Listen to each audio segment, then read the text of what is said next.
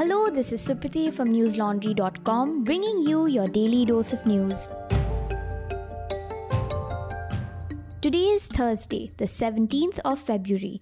India recorded 30,757 new coronavirus cases in the last 24 hours, which pushes the infection tally in the country to over 4,27,000. 541 people lost their lives to the disease in the same time period, taking the country's total death toll to over 5,10,000.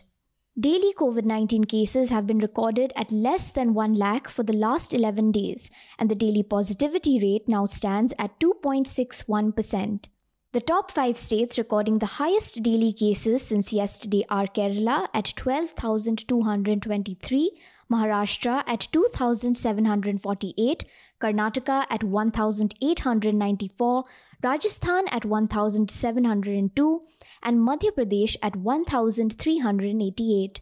According to the Health Ministry, the national COVID-19 recovery rate has improved to 98.03%, PTI reported. In a letter issued by Union Health Secretary Rajesh Bhushan, states and union territories were told to review COVID curbs given the decline in daily cases.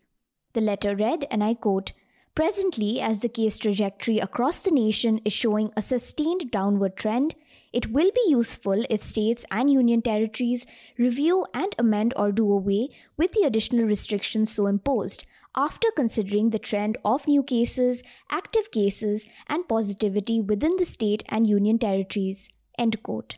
The Deccan Herald reported that yesterday, Christophe Guilmoto, a researcher at Centre des Sciences Humaines Delhi, has estimated India's COVID death toll at almost 6 to 8 times higher than the official toll, months after the second wave, turning India into one of the world's most severely COVID-affected nations.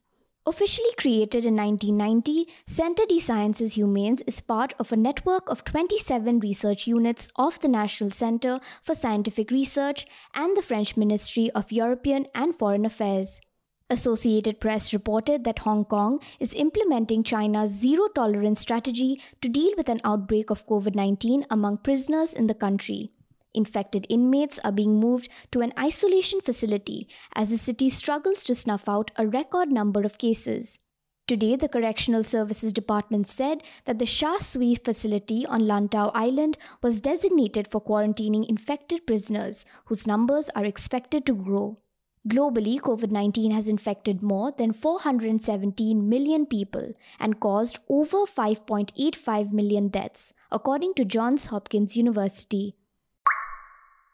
With less than 3 days left for Punjab to vote in the 2022 Assembly elections, the Congress and BJP are making efforts to capture the imagination of the people. Indian Express reported today that the incumbent Congress party is yet to release its manifesto. While senior party leaders are worried over the delay, those in charge of the manifesto said that it may be released online today. Senior Congress leader and former Prime Minister Manmohan Singh today encouraged people to vote for the party and cautioned them against the BJP's divisive policies. In a video message in Punjabi, Singh said that the centre had tried to bring disrepute to Punjab Chief Minister Charanjit Singh Channi and the people of the state in the name of Prime Minister's security. He said, and I quote, "This did not stick." Similarly, during the farmers' agitation, they tried to malign Punjab and Punjabis. What all was not said about Punjabis, who are saluted the world over for their valor and patriotism. Being a true Indian after having been born in Punjab, I feel sad at what is happening now. End quote. He added that while people are facing problems of inflation and unemployment, the present government was still blaming first Prime Minister Jawaharlal Nehru for people's problems.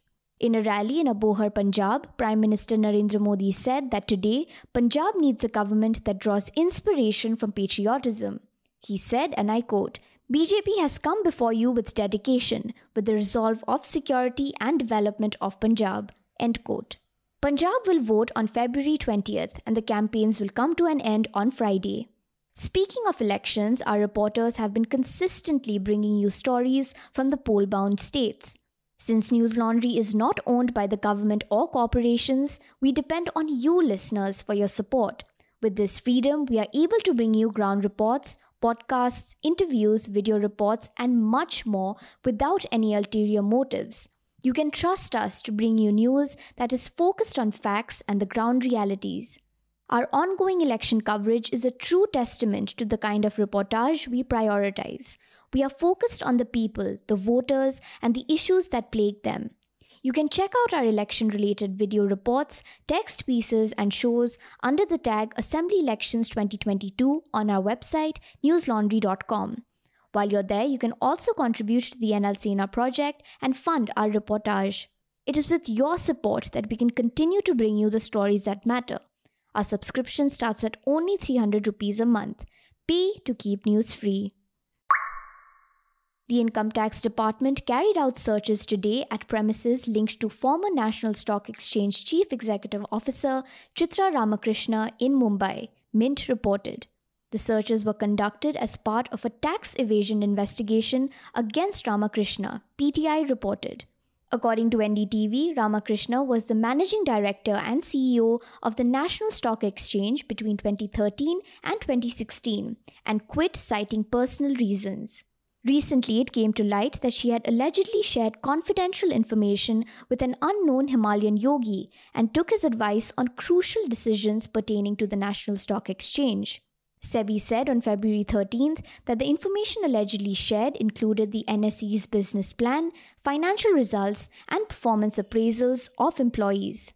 SEBI has imposed a fine of 3 crore rupees on Ramakrishna and 2 crore rupees on Group Operating Officer Anand Subramaniam, who was allegedly appointed by Ramakrishna on the advice of the yogi.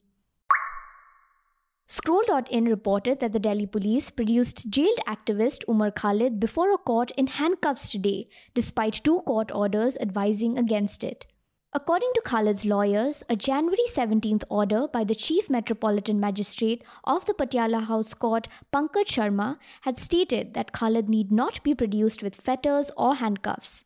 The court had clarified that no order directing the police to produce him with handcuffs could be located. Last June, Additional Sessions Judge Vinod Yadav had also dismissed a petition by the police who sought to produce Khalid in handcuffs. The order had pointed out that the activist was, and I quote, neither convicted in any case before nor was he a gangster. Today, Khalid's counsel said that they are in the process of raising the matter in court.